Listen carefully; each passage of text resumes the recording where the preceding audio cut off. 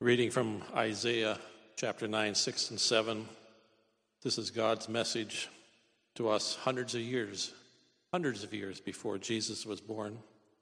For to us a child is born, to us a son is given, and the government will be on his shoulders, and he will be called Wonderful Counselor, Mighty God, Everlasting Father, Prince of Peace. Of the increase of his government and peace there will be no end.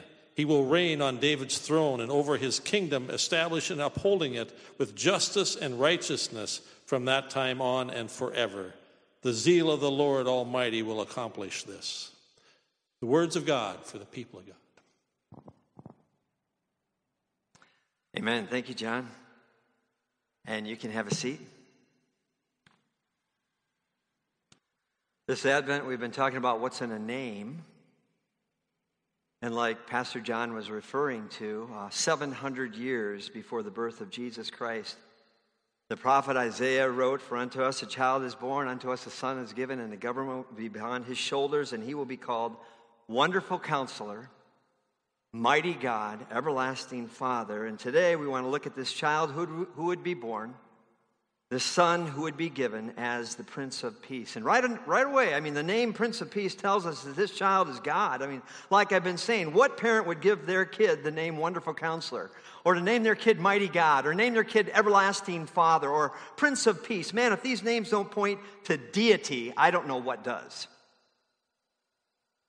Prince of Peace. I'll tell you what. When you think of all the turmoil in our country right now,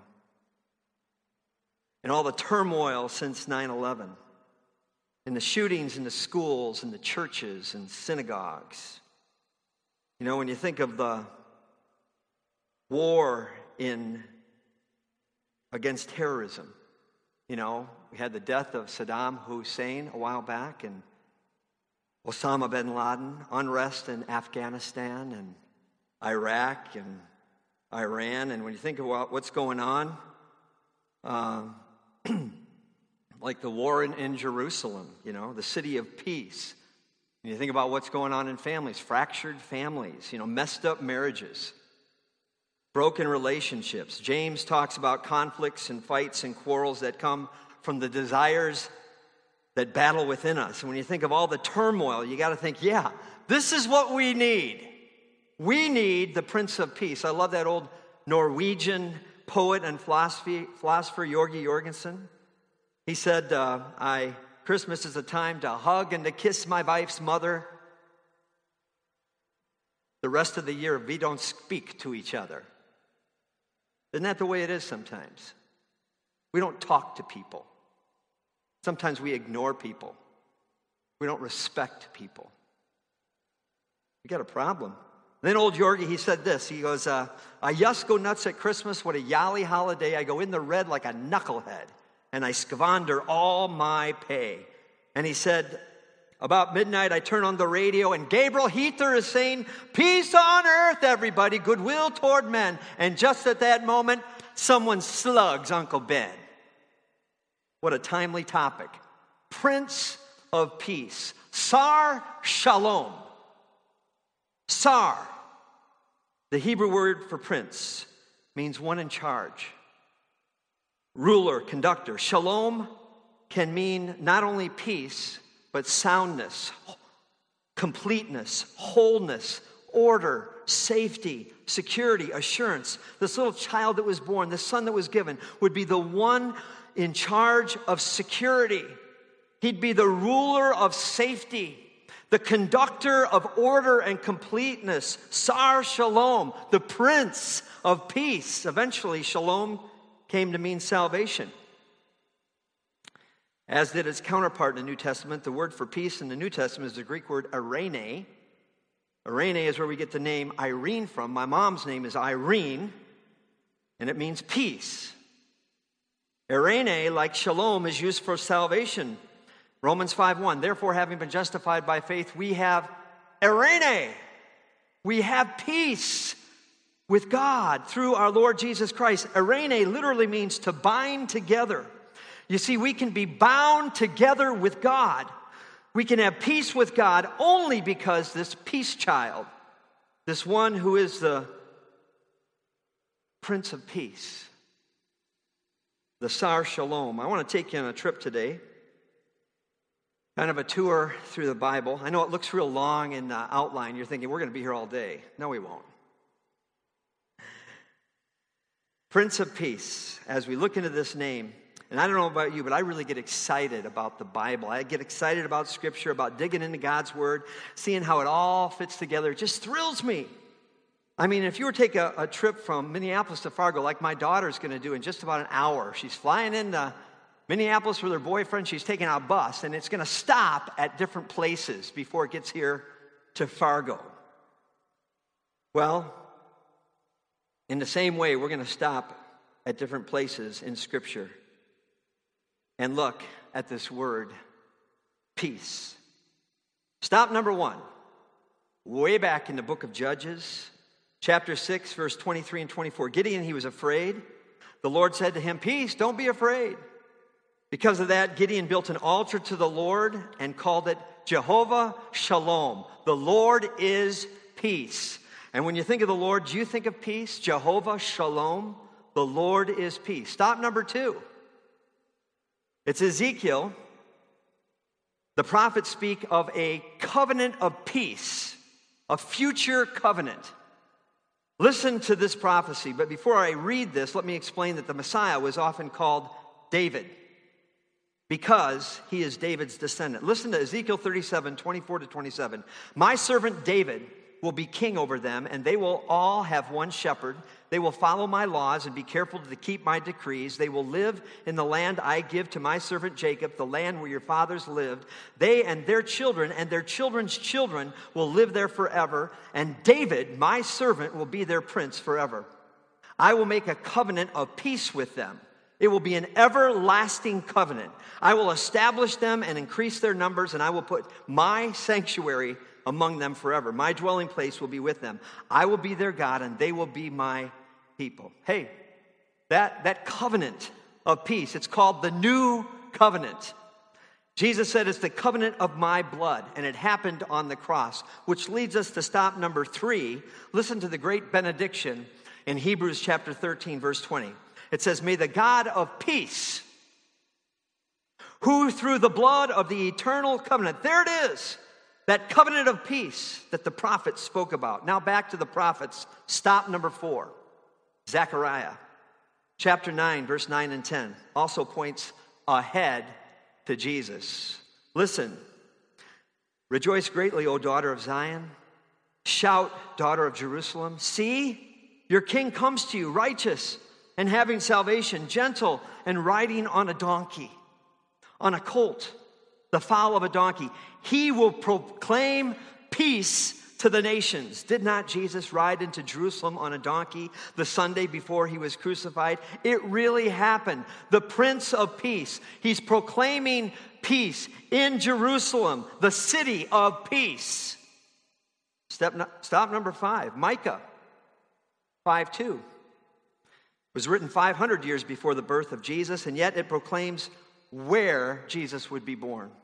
Micah 5:2, but you, Bethlehem, though you are small among the clans of Judah, out of you will come for me one who will be Sar, ruler over Israel, whose origins are from old, from ancient times. And then in verse 4 it says, he will stand and shepherd his flock in the strength of the Lord, in the majesty of the name of the Lord his God, and they will live securely, for then his greatness will reach the ends of the earth, and he will be their peace.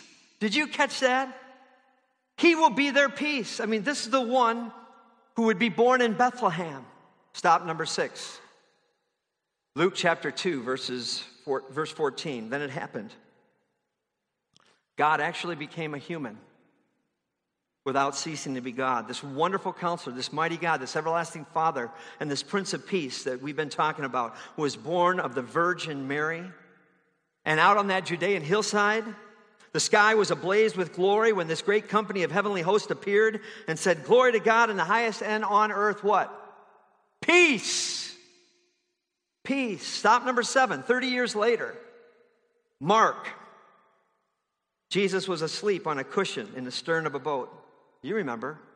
A storm came up. The waves were breaking over the boat. The disciples were petrified. They woke up Jesus and said, "Teacher, don't you care if we drown?" And in Mark 4:39, we read that Jesus got up, he rebuked the wind and said to the waves, "Peace, be still." The disciples, they were amazed. And they said, "Wow, even the wind and the waves obey him." Little did they know, he was the Tsar, the prince, the one who's in charge, the one who's in control. Stop number 8, John 14:27, the night before Jesus was crucified. Remember, he said these words found in the Gospel of John, "Peace I leave with you, my peace I give to you. I don't give to you as the world gives. Don't let your hearts be troubled, and do not be afraid." You see, the peace that Jesus gives is not the same as the world gives. We're talking two different kinds of peace. Stop number 9, John 16:33. Jesus said, "I've told you these things so that in me," remember those two words, in me, you may have peace. In this world, you're going to have trouble, but take heart, I've overcome the world. Did you catch that? So that in me, you may have peace. There is no real peace apart from Jesus Christ. Even in the midst of trouble, we can have peace. I've been reading about the early rain covenant church in China. And these days, they're being persecuted. Some of their pastors are being put into jail. 500 of people of this church are being persecuted right now in 2018 in China. But they have peace in the midst of persecution. Stop number 10. That first Resurrection Sunday, the disciples were hiding. Remember, the doors were locked. Jesus and his resurrected body stood among them. And the first word that came out of his mouth was peace. John 20:19, peace be with you. Stop number 11. Acts chapter 10. Remember when Peter was preaching the gospel at that God-fearing Italian's house? One of my favorite guys in Scripture, his name was Cornelius. Remember that? Cornelius' house, Acts chapter 10, verse 36. He said, "You know the message God sent to the people of Israel, telling the good news of what? Telling the good news of peace through Jesus Christ, who is Lord of all." There it is again, peace through Jesus, who is Tsar over all. In the Greek, it's Kyrios, Kyrios over all, Lord over all. Stop number 12, Ephesians chapter 2. The Apostle Paul wrote that Jesus made it so we could not only have peace with God, but we could have peace with one another. Only because of the cross. Only because of the blood of Jesus. Listen to Ephesians 2:13. "But now in Christ, you who were once far away," that is the Gentiles, "have been brought near through the blood of Christ." Now listen, verse 14.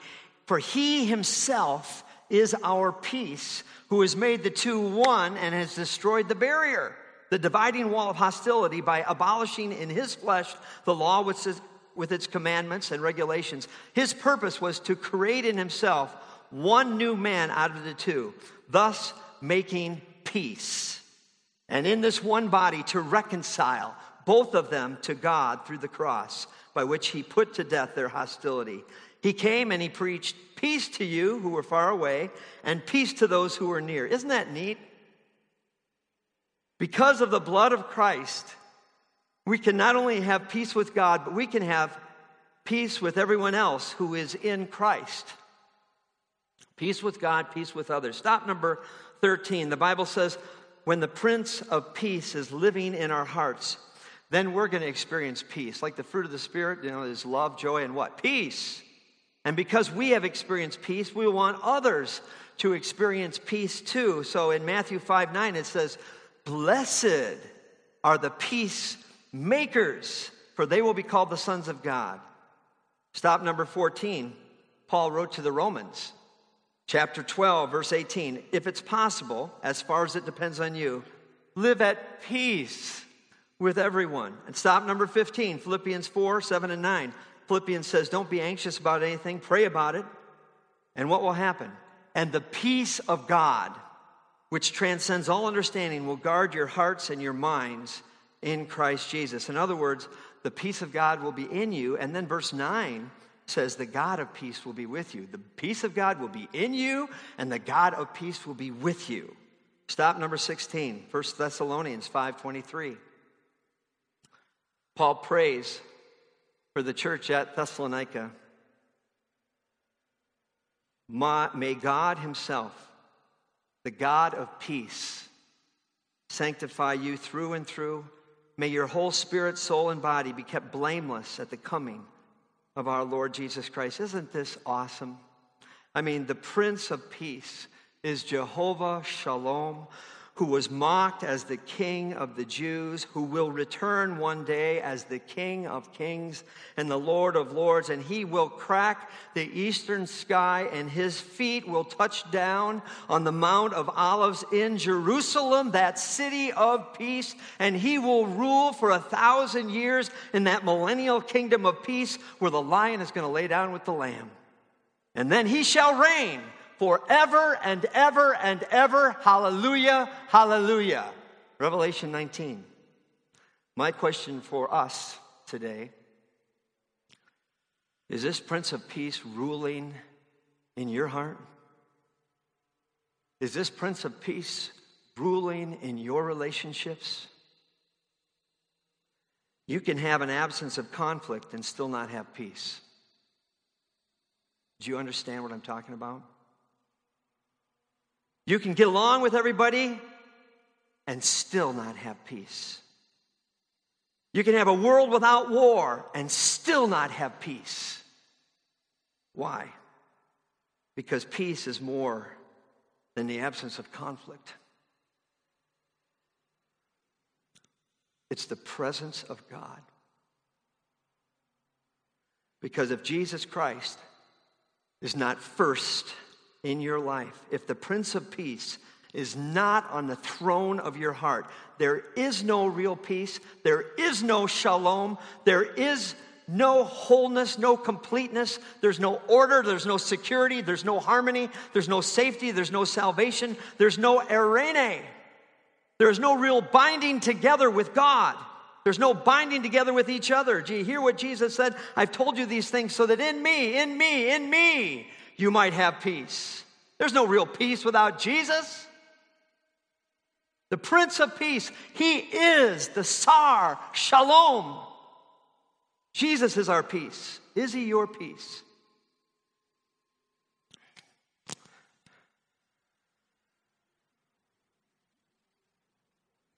Don Richardson and his wife Carol wrote a book way back, I think in the 60s or 70s, about his missionary endeavors. They were missionaries in the mid-60s to a Stone Age people called the Sawi people in New Guinea. These people were basically headhunters and were unable to read and unable to write. These people believed that treachery was man's highest value, and the best feast was to eat your enemies. Shortly after Don and Carol settled with this tribe, an enemy tribe up the river befriended a warrior from the tribe where Don and Carol lived. Let's name the warrior Adam. The enemy tribe convinced Adam that he could be the peacemaker between the two tribes. And Adam became kind of proud of his exalted status with the enemies up the river. They would welcome him and carefully listen to his every word. And one day at a special feast, Adam was killed, roasted, and eaten. Treachery was their highest value. Don and Carol Richardson worked hard to learn the language and the customs of this tribe that they lived with. They were frustrated that they couldn't get them to understand the story of Jesus coming to earth to die for their sins. And the tribe loved the story of the crucifixion of Jesus, especially the part about Jesus' betrayal and his crucifixion. At this point, they hung on Don's every word, just waiting with eager anticipation for the part where Judas gave Jesus the kiss of betrayal. And they shouted with glee, and they clapped for Judas. Don and Carol prayed that God would show them a way to convey the true message of Christmas in a form that these people would understand. And then one day the opportunity came in a manner that they didn't expect at all. The tribe up the river attacked the tribe Don was living with. For weeks they fought and killed each other, and finally Don said to the leaders of the tribe, if you don't stop fighting, we're going to leave your tribe. And that was a serious threat to them. They liked Carol's medical care, and they liked Don's modern tools. All their axes and knives were made out of stone. Plus, the presence of the White family gave them status. The chief of Don's and Carol's tribe realized that he had to pay the price for peace. And one day Don watched the warriors of the warring tribes form a line opposite each other, kind of like Red Rover. And the chief of this tribe took his newborn son from the arms of his wife. She sank to the ground, wailing, really, in uncontrollable grief. Then the chief walked down the line of his warriors, and each of them put their hands on his first little newborn child. And with determination and resolve, the chief walked across the open space between the two warring tribes. He stood face to face with the enemy chief, and he placed his son in the arms of his enemy. With the baby in his arms, the enemy chief walked down the line of his warriors. And in full view of the father and the father's tribe, each enemy warrior placed his hands on the baby boy. Next, the warriors turned and disappeared in the bush with the infant, and the baby was gone, never to be returned to its grieving parents. And the Richardsons wondered what the ceremony meant. And then one day the chief said to them, I offered my son as the peace child for our tribes. As long as my son lives, there will be peace between our tribes. And if he dies, war will resume. Anyone who kills a peace child will himself be killed. And Don pondered the significance of that ceremony, and in a flash of insight, he realized the chief was giving him kind of the cultural key that would open the Stone Age people to the truth about Jesus Christ. And one day Don gathered the elders together and he told them the story of God's peace child. And Don spoke of the war that rages between the kingdoms of this world and the kingdom of God. And Romans 5:10 he read, for if when we were God's enemies, we were reconciled to him through the death of his son, how much more, having been reconciled, shall we be saved through his life? And Don read what the Apostle Paul wrote in Romans 8:6. The mind of sinful man is hostile to God. The truth is, we don't want to do what God tells us to do. We want our own way. And then next, Don shared how God, our Heavenly Father, sent Jesus to earth as his peace child to make peace between God and man.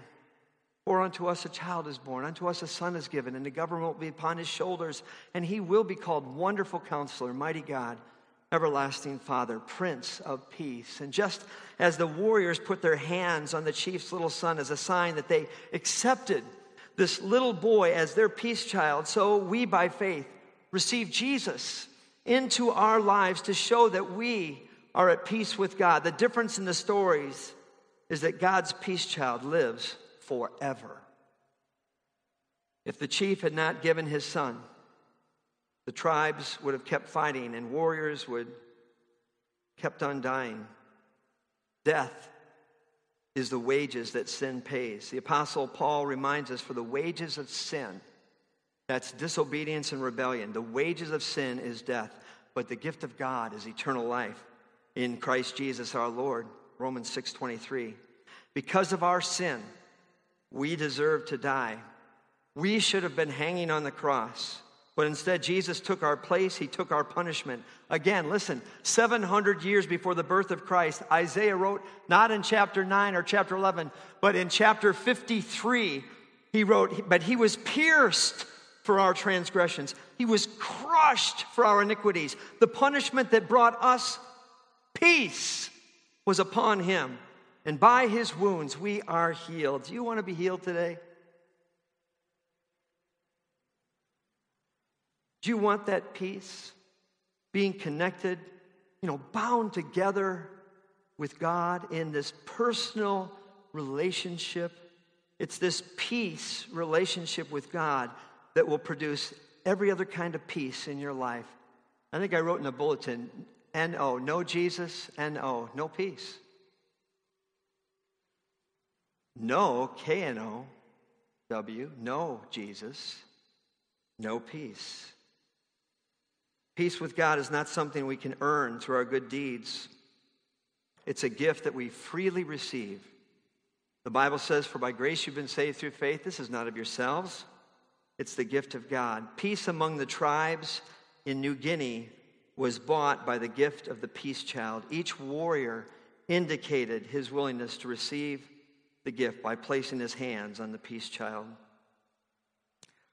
And today, I just want to invite you to symbolically reach out your hand and touch the Lord Jesus Christ. Not that there's any magic in like touching a baby doll, but what that doll represents, Jesus Christ, who would grow up to be a man and live a life that you can't live and die a death that you cannot die. It's saying, I believe, Jesus, that you are the Son of God and that you died for my sins. And I believe that you're my only peace child. You're the only way I can have peace with God the Father. So I want to invite you to just say thank you for being my peace child. Thank you for taking my punishment for my sin and dying on the cross for me. For some of you, the greatest war going on right now is not the war of politics. It's not going on across the ocean somewhere in a distant land. The greatest war right now that's going on for you, it's going on right now in your heart. You're trying to decide whether to accept Jesus or not. You may have sit in this church for years, but you do not know the Lord. And you're given a chance today to accept the peace child, to commit your life to him. Let's pray together. Lord, we love you. We just thank you for your goodness and for your grace, that you are our peace. In me, you said, you can have peace. And Father, I pray for those who have not surrendered to you fully. And I pray that today would be the day. In their heart, they would say to you in prayer, God, I am so sorry. I've been at war with you. I've been your enemy. I thank you that you loved me while I was your enemy. While I had my back toward you, God, you still loved me. You chased after me, not to punish me for what I've done, but to save me from what I've done. And you gave us your one and only Son so that we can have peace. Father, I'm so sorry, but I thank you for everything that you've done for me, Jesus, that you hung on the cross for me, that you died in my place, that somehow, in some way, all the sins of the world were placed upon you. And I believe that, and I accept what you've done for me. And I just say, please, Lord Jesus, come into my life and be my peace. Lord, I thank you for an opportunity to bring our tithes and our offering to you. And I pray that some here today might even bring themselves to you.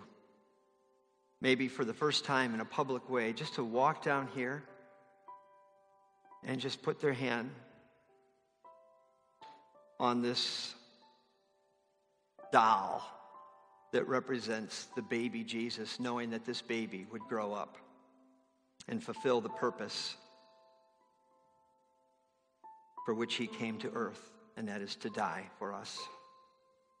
So, Lord, as we put our money in the plate, symbol and sacrifice of our love for you, an acknowledgement of what you've done for us, and that everything that we have is from you, that maybe, Lord, somebody would just come. Say, yeah, I'm wanting to declare my faith in this way. So, Lord, I pray that you would be our peace.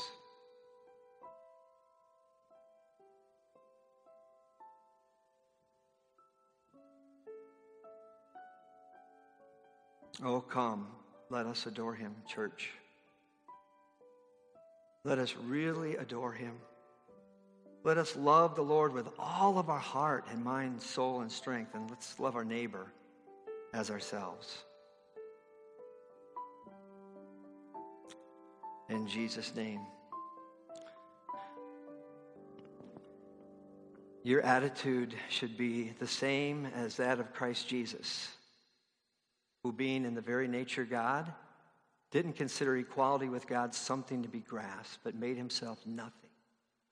Taking the very nature of a servant, being made in human likeness, being found in appearance as a man, he humbled himself and became obedient to death, even death on a cross. Therefore, God highly exalted him and gave him the name that's above every name, that at the name of Jesus, every knee should bow in heaven and on earth and under the earth, and every tongue confess that he is Lord, that Jesus is Lord, to the glory of God the Father.